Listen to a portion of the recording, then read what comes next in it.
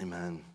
Well, one of the greatest missionaries that I remember growing up, and I am just always so excited to hear, is the story of Ed McCauley and Roger Youderian, Nate Saint and Pete Fleming and Jim Elliott. And if you don't know them, they are 5 missionaries who were actually killed on January 8th, 1956, attempting to share the gospel with the Waodani Indians in Ecuador. And Jim Elliott, actually, he knew Christ from a very early age. He had this unusual sense of knowing Jesus Christ at the age of 6. Hearing these missionary stories as a kid, feeling a deep burden for those who are in the darkness and they don't know Jesus, and having a fire in his heart to be a missionary. And so when he went to Wheaton College, he met his wife, Elizabeth, and it was there that they heard of the Waodani tribe, which Nate Saint continued to, with others, began to partner with them. They began to pray and say, Lord, what do you want us to do? And they were just open to say, you know what? We feel like, God, you're calling us to go down to Quito, Ecuador. And so they went down to Quito, Ecuador, learned Spanish and learned the language. But they had a hard time finding the Waodani. So when they finally located the Waodani tribe, Nate Saint began to fly in with a plane. And they began to drop off supplies and just blare off friendly Auca phrases. And pretty soon they saw a beach in which they were able to land. So they landed on a beach. And some Waodani Indians appeared, 2 ladies and a man. And they had some friendly interactions. They went home rejoicing that they actually got contact with the tribe. They even took up one named Kiwi up in a plane for a joyride. But when those Waodani Indians came back, they actually lied about the missionary intention. So when they came back, wanting the gospel with them, the warriors with spears waiting for them. And right before he died, Jim Elliott, he had and fingered and had to make a choice. Would he use his gun on the people he was called to serve or be killed? No. All the missionaries were instantly speared to death. And amazingly, Jim Elliott's wife went back to share the kingdom of God with those same Indians that killed her husband. She stayed there for over 2 years, and then eventually staying with her daughter, Rachel. And through an opening from one of those Waodani ladies, Naomi, she stayed with the tribe and introduced them to the kingdom of God. And her love and her forgiveness for the tribe trained them to trust in Jesus. And now, when that came, it led the entire tribe to be transformed into Christians. One of the first men to walk into the footprints of Jesus was Minkai, who was the same man who had speared Nate Saint and Ed McCauley. The tribe actually renamed itself from Waodani to Warani, turning from their Auca roots, which meant savage, to display this powerful message of transformation. And as Jim Elliott said, he is no fool who gives up what he cannot keep to gain what he cannot lose. I love hearing stories of people with a passion for the kingdom of God. I love hearing Judy's story. I love hearing about people sharing of what God is stirring in their hearts. We sent off and fought back tears as we said goodbye to the Swan family as they follow Jesus, but yet knowing with joy that they're going to bring unreached tribes into the kingdom.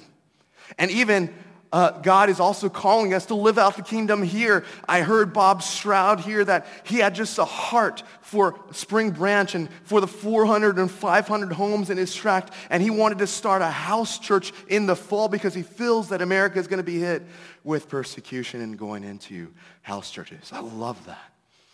Bob is pushing 70.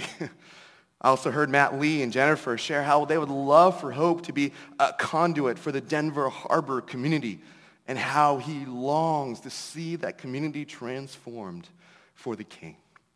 While everyone has different callings for the kingdom of God, we all live for an ultimate spiritual reality that overshadows the reality that we can see with our physical eyes and hear, that puts a fire in us. That is the kingdom of God, that we are not satisfied with the candy that the world gives us, but by the richness of the glory of the kingdom of God. And thank God today wants to give us that invitation to something greater.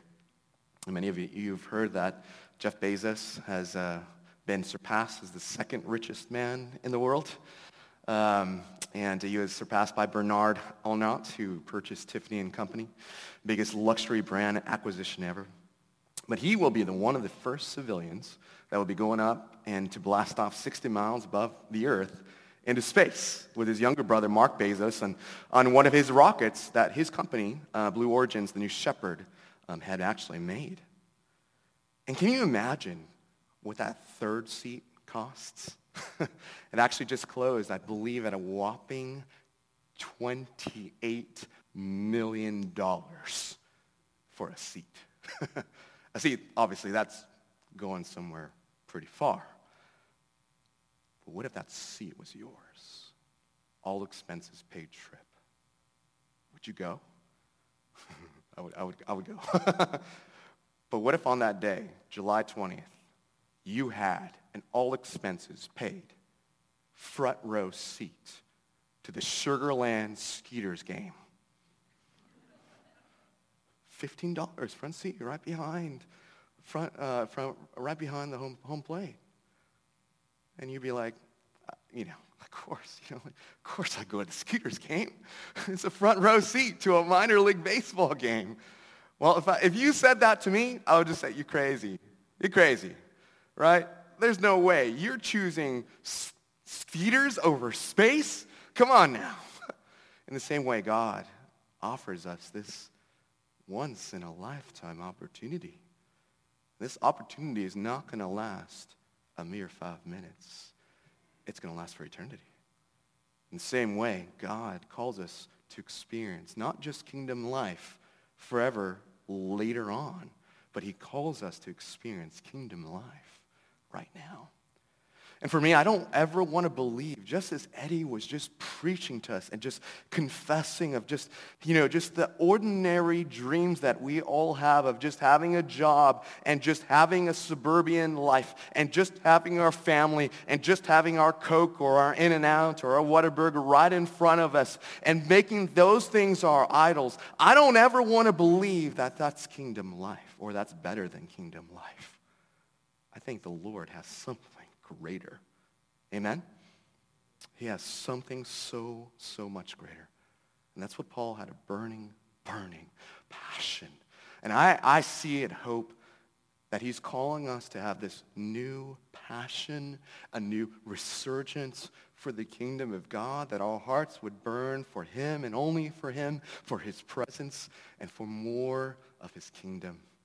And that's what we see in the pages of Scripture in the closing pages of Acts. So let's go ahead and turn there to Acts chapter 28, 23 to 27. And the Scripture says, when they had appointed a day for him, they came to him at his lodging in greater numbers. From morning till evening, he expounded to them, testifying to the kingdom of God and trying to convince them about Jesus, both from the law of Moses and from the prophets. Some were convinced by what he said, but others disbelieved. And disagreeing among themselves, they departed after Paul had made one statement. The Holy Spirit was right in saying to your fathers through Isaiah the prophet, go to this people and say, you will indeed hear but never understand. You will indeed see but never perceive. For this people's heart has grown dull. And with their ears they can barely hear. And their eyes they have closed, lest they should see with their eyes and to hear with their ears and understand with their heart and turn. And I would heal them. Paul's main mission and message was the kingdom of God. Paul had endured so much leading up to his house arrest at Rome. The Jews had reviled him in almost every single city, in Lystra and Derbe. He had spoken against people. He has done signs and wonders only to be captured, to be falsely accused, and thrown under arrest. But God was using it. He had spoken before 2 governors and a king, fulfilling God's calling of that Paul would be a chosen instrument of mine, that he would go and testify before Gentiles and before kings. And everywhere Christianity, though, was spoken against in the passage before this in verse 22. And so we see this, evidence of this, that the Roman Christians had a fuzzy gospel. They weren't understanding some of the basics, and that's why God had to use Paul to write to the Jews in Rome. And they were curious to see what Paul had believed. So they set up a day, made up a time to meet at his lodging, and a ton of people showed up. Though he was under a lightened form of custody, he was given considerable freedom. He got access to writing and to receive visitors, but there he remained chained to a prisoner guard who would change every 6 hours. But out of that time, what was burning in Paul's heart was this burning sense of the kingdom of God. The main subject of it was testifying to the kingdom of God. There was so much to talk about, from morning to evening, about the kingdom of God, from Genesis to the prophets, that you could just imagine Paul going at it and testifying. See, Paul didn't just simply share the gospel. He didn't share just a quick hit, a 30-second gospel message. His goal was to testify to greater reality. What was that? It was that the kingdom of God is simply this: his redemptive rule and reign of God in the coming of the person of Jesus. Jesus came much more than just to forgive our sins. While that is true, he has done more than to resurrect from the dead, but he has come to establish and inaugurate the kingdom of Almighty God, and to show his power and his authority and his rule, not only over us, but to principalities, so that you, the church, is on display. Ephesians chapter 3, verse 10. You're on display to the heavenly authorities of how we receive and live out this kingdom of God. There's a grander redemption storyline, and the Jews have been in it from the beginning. And Paul did not hold back, but he just preached the entire counsel of Scripture starting from Genesis. Starting from Genesis, tragically, there was a fall in which Satan had tempted Eve, who led Adam and Eve to eat of the fruit of the garden, disobeying the God they were created for worship. Instead, Adam and Eve became little gods. They thought they could just rule over themselves, and which led to the fall. A rival kingdom came into power, the kingdom of Satan, which had already brought separation from God and his people. It brought people under sin and bondage to Satan, the prince of the power of the air, and suffering and death and disease in this world. All of God's creation was now held sway over the kingdom of the enemy and over their hearts.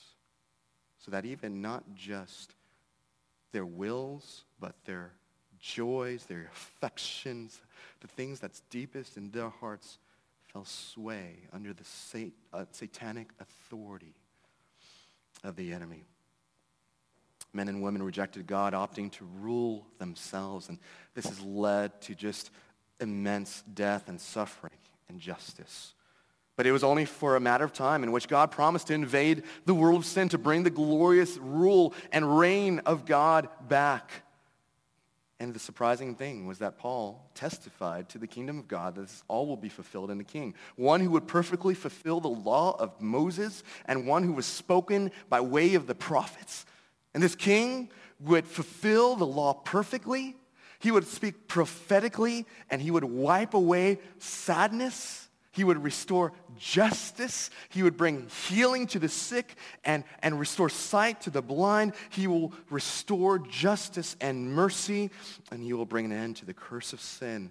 And he will bring the rule and reign of God back and usher in a perfectly right side up world at the time when he comes back again and asserts his authority.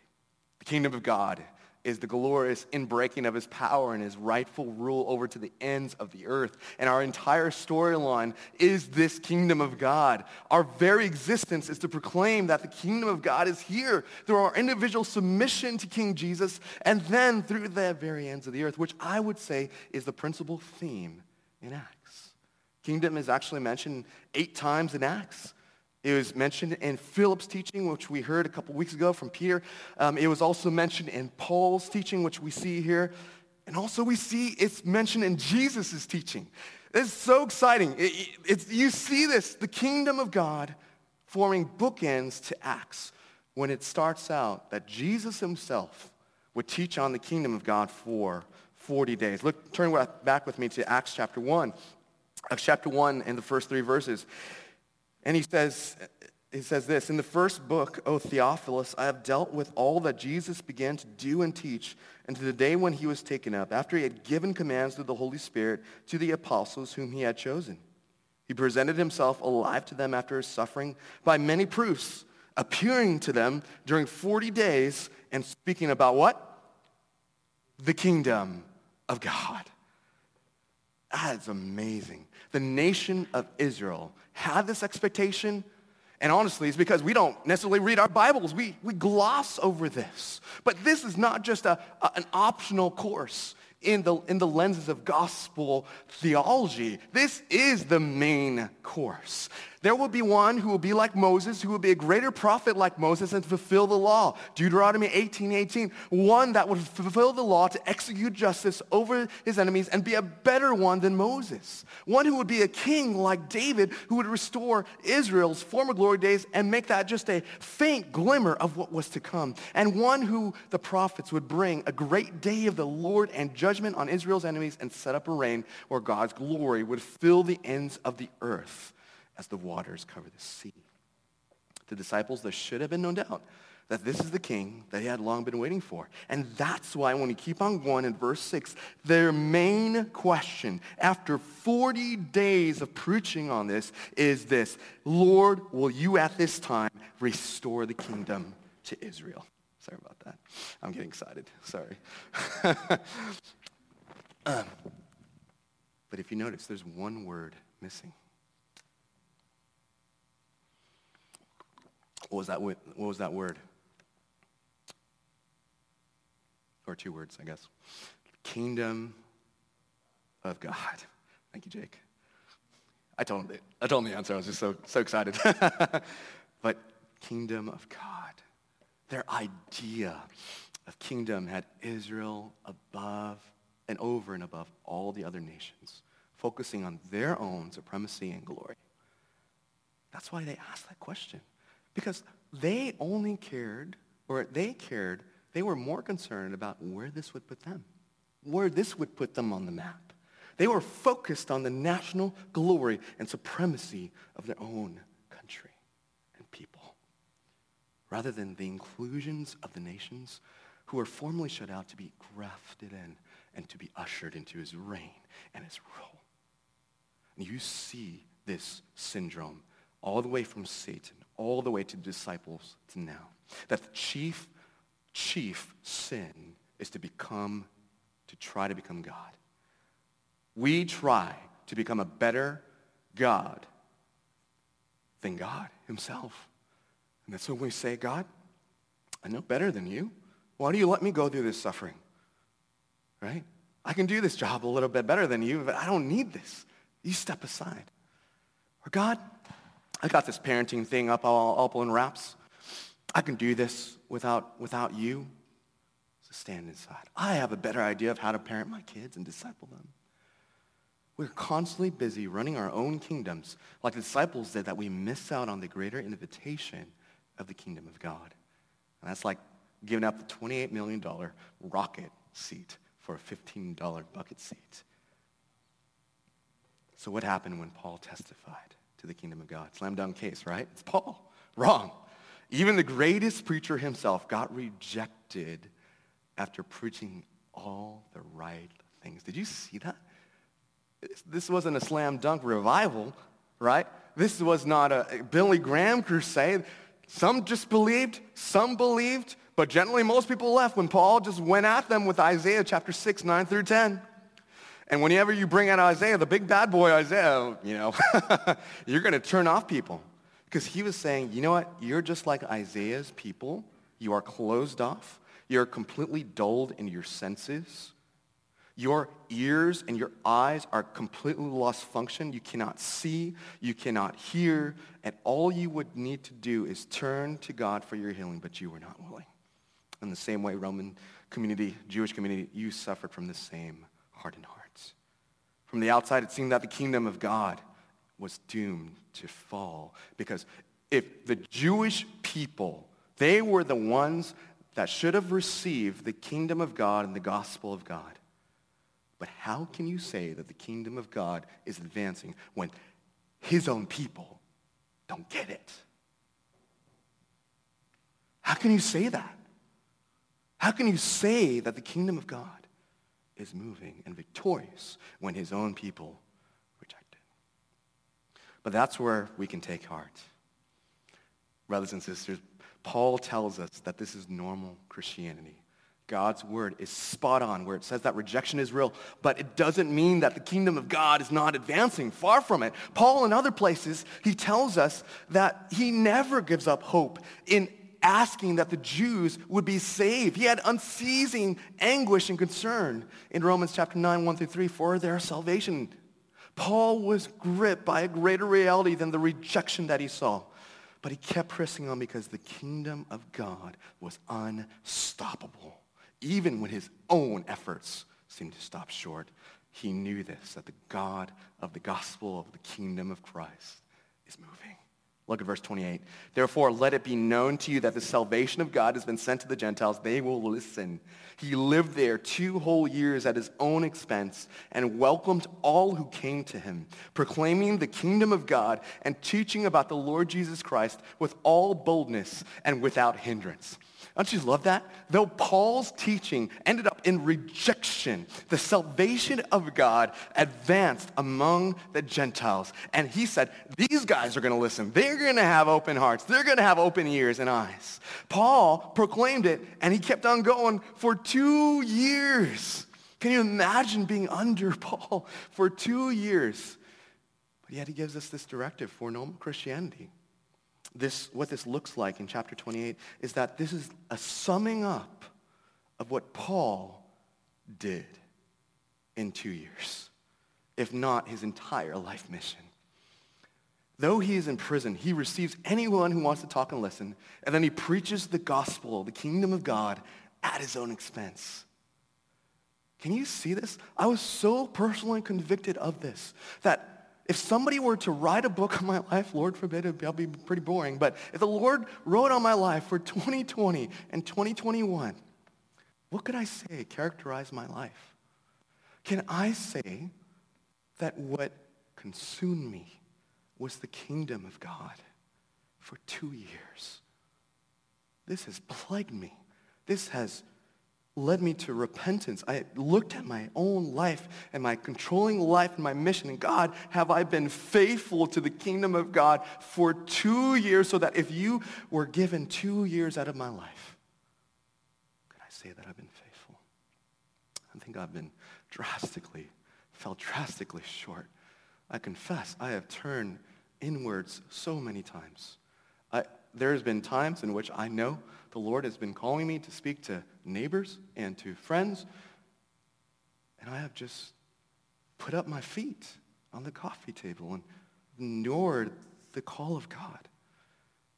When the Lord was pressing me to go forward, I just went on with the chit-chat and not obeying the Holy Spirit's prompting. And it just led me to confession and just saying, like, Lord, I don't want to live like this, because the more I do this, the more I turn off my eyes and the more I turn off my ears and the more I become like the people that Isaiah was preaching to, and the more I look like Paul's community. I don't want to do that because I know, Lord, you want me to dive in. You want me to dive into the kingdom of God right here. You've called me to live here in my city. You've called me to live as a kingdom proclaimer. You've given me the authority through your death and resurrection to proclaim signs and miracles. You've called me to be a man of prayer. You've called me to be a person who deals with suffering and struggles and to lament and to struggle with people. You've called me to do more. And I want that, God. I so want that, Lord. But Lord, help me. I am so weak. And I don't know about you, if you've had that feeling the last year or so, and you're just kind of on cruise control, and you just want out of that. You just want God to move in power, and you want to see God's kingdom come, just like what we see out of the pages of Acts, just like what we see in Judy, just being a living example. I want to see that, and I think we all do want to see that. And it really shows that this is the central message of Acts. He gives us a bold invitation why does he just end right here? Is it that Luke was riding along, he didn't know what was going to happen to Paul? Is this because the mission was a failure? Rome was not the ends of the earth. You might look at this abrupt ending and be like, whoa, where is this going? But I think, long story short, I think the open ending is that it's an invitation to his people to join his mission. It's a clarion call that God's kingdom of mission, of taking his word to the ends of the earth, continues with the faithful people of God through an ordinary people of God who are bold for the kingdom of God. You see, Acts is not a downer. If it is about Paul, then it's about a downer. But Acts is not about Paul. It's about the gospel. And while Paul is bound and chained and in prison, God's message is not bound and chained. Amen? The kingdom of God endures despite persecution, imprisonment, pain of rejection, God's best servants leading to suffering and being under house arrest. But to those who are bold and faithful, the kingdom of God continues. And one example of this is that Paul's imprisonment, during that time, it was under the Roman Empire, which they brutally crushed those who opposed anybody or the Caesar. But yet news extended as Paul was in prison. That was fuel to extend to the entire imperial guard. And you'll see that right out of the pages of Philippians 1:13, that Paul was in chains and it was known to all the guard because of the gospel of Christ. These chains did not put the fire out of Paul. It emboldened him. And the Spirit of God comes upon those who are faithful, who are bold and unabashed. And God is calling us to believe and to rise up that this kingdom of God is unstoppable. And where we can't go, it has remarkable ways of advancing. And that's why we're called to be faithful, because we don't know where the kingdom of God is going next. So expect opposition. Expect that people will come against you. Don't be a jerk for Jesus, right? It doesn't mean you go out and argue people into the kingdom. There is a place for apologetics, yes. But there's a place for compassion, yes. And there's a place to come before the living God and to ask them to do only what he can do. And so we are calling God to give us new boldness. We are asking if we really saw the kingdom of God as displayed in these scriptures, and we see the greatness of our God, how powerful and amazing and how glorious and how unbounded his kingdom is, we would do everything and surrender even the good things in our life to go out and serve him wherever he's called us. Amen.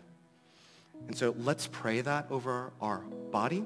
Let's pray that over our kids. I think the Lord has put hope under certain times of spiritual attack because I think he wants to do that in our kids. We were talking about that the other day, in which our kids are going to be going through stuff and struggles that we don't even know and understand in this generation. They have so much temptation, but we need to pray that God would raise up Simeons, and God would raise up Pauls, and God would raise up unabashed Jim Elliott's, and go out for the kingdom of God in compassion and love. And I think I would like us to just stand as we invite you into a time of prayer. And I would like you to just close your eyes and take this time to commune with the Lord. Ask him, where do I need fresh boldness in light of my fear? God, where have you been pressing into me? You need to unleash me for the kingdom of God and for the glory of his name, because he's worthy, for the sake of your gospel. Lord, help me not to be fearful. I know there's people who are dealing with fear in this room. Maybe it's speaking to a neighbor that doesn't share the same convictions that you do. In fact, they're animatedly against it. But you know the Lord is pressing in. Lord, maybe it is for you that you're just apathetic and just not really feeling the kingdom of God and just not cluing in and just not having that passion and that joy that you once had. Maybe a step for you is just to say, Jesus, you're the King. I want you more than anything, Lord. Help me to surrender to you. Help me to see you in all of your greatness and your glory. That I would do whatever you want me to do, but Lord, I want to be in your presence, and I want you to move. Lord, will you move in power in this time as we invite men to pray with another man and women to pray with women. And Lord, as we invite this special time of surrender, that God, you would do whatever you want to do in our lives, in our midst, that we would see the kingdom of God work in fresh ways at Hope, that you would see